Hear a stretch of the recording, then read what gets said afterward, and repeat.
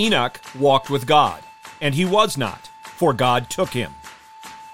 And Elijah went up by a whirlwind to heaven. A cloud received Jesus out of their sight. Let me hear you! Slow it low! A1, A2, A3. Please.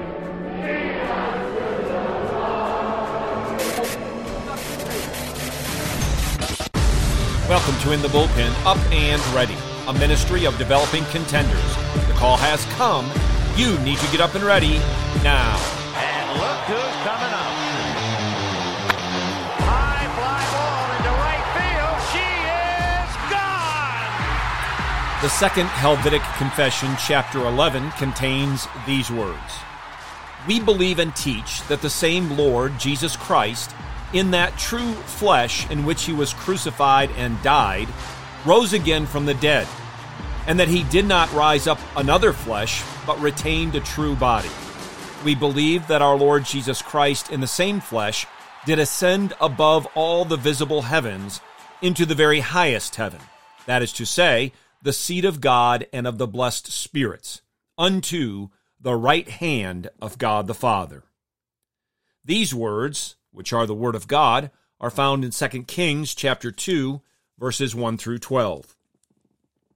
Now it happened when Yahweh was about to take Elijah up by a whirlwind to heaven, that Elijah went with Elisha from Gilgal.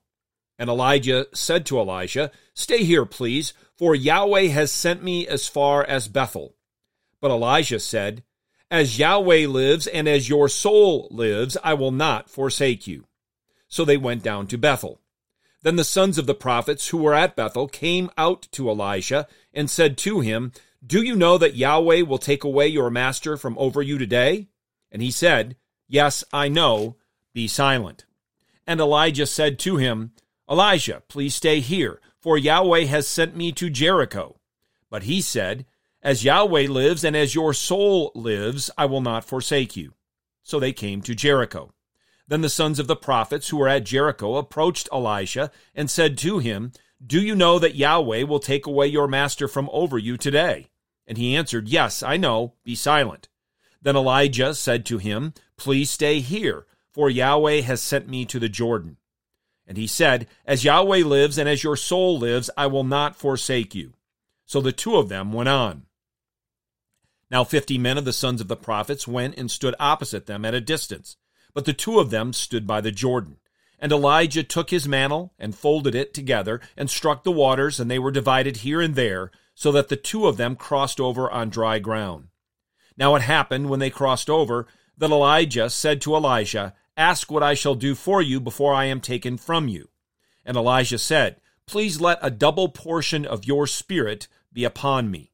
And he said, You have asked a hard thing. Nevertheless, if you see me when I am taken from you, it shall be so for you, but if not, it shall not be so. As they were going along and talking, behold, there appeared a chariot of fire and horses of fire, and it separated the two of them. And Elijah went up by a whirlwind to heaven. And Elijah was seeing this, and he was crying out, My father, the chariots of Israel and its horsemen. And he saw Elijah no more. Then he took hold of his own clothes and tore them in two pieces. There is a whole lot to consider in these 12 verses, and I want to briefly touch on just a few things. First of all, this event is very well known, not only by Christians, but many who are not Christians. The chariots of fire, which took Elijah up by a whirlwind to heaven, is an often told story. Both chariots and fire have significant meaning in the Bible. Chariots were the fastest means of transportation in that day and the strongest means of warfare. Fire is often representative of Yahweh and his presence. As some have noted, Baal was considered the rider of the clouds. Baal was considered to have power over death. But Yahweh, in taking Elijah to heaven, demonstrates that he is sovereign over all things. 3 times, Elijah told Elisha, Stay here, please. Why? I'm not sure. Maybe to test Elijah's resolve. But 3 times Elijah responded the same way. he was not about to leave Elijah. And then he requested for a double portion of the Spirit that was upon Elijah. And he would indeed carry on Elijah's prophetic ministry. Along with Enoch, Elijah is one of the two men we read about in the Old Testament who did not see death, but were taken to heaven by Yahweh. Yahweh's doing this with both men pointed beyond themselves to Christ, to his resurrection and ascension. And Christ's resurrection points to our own, as Paul so clearly teaches in 1 Corinthians 15. And then in 2 Corinthians 5, Paul tells us that for those who are in Christ, what is mortal will be swallowed up by life. That while we are at home in the body, we are absent from the Lord, and to be absent from the body is to be at home with the Lord. And we read in that text that God has given us the Holy Spirit as a pledge, and we are always to be of good courage.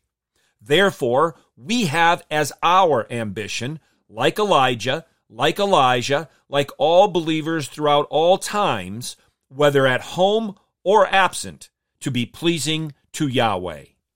Get your eyes up, fixed on Jesus, the author and perfecter of faith, and be ready to deny yourself, take up your cross, and follow him.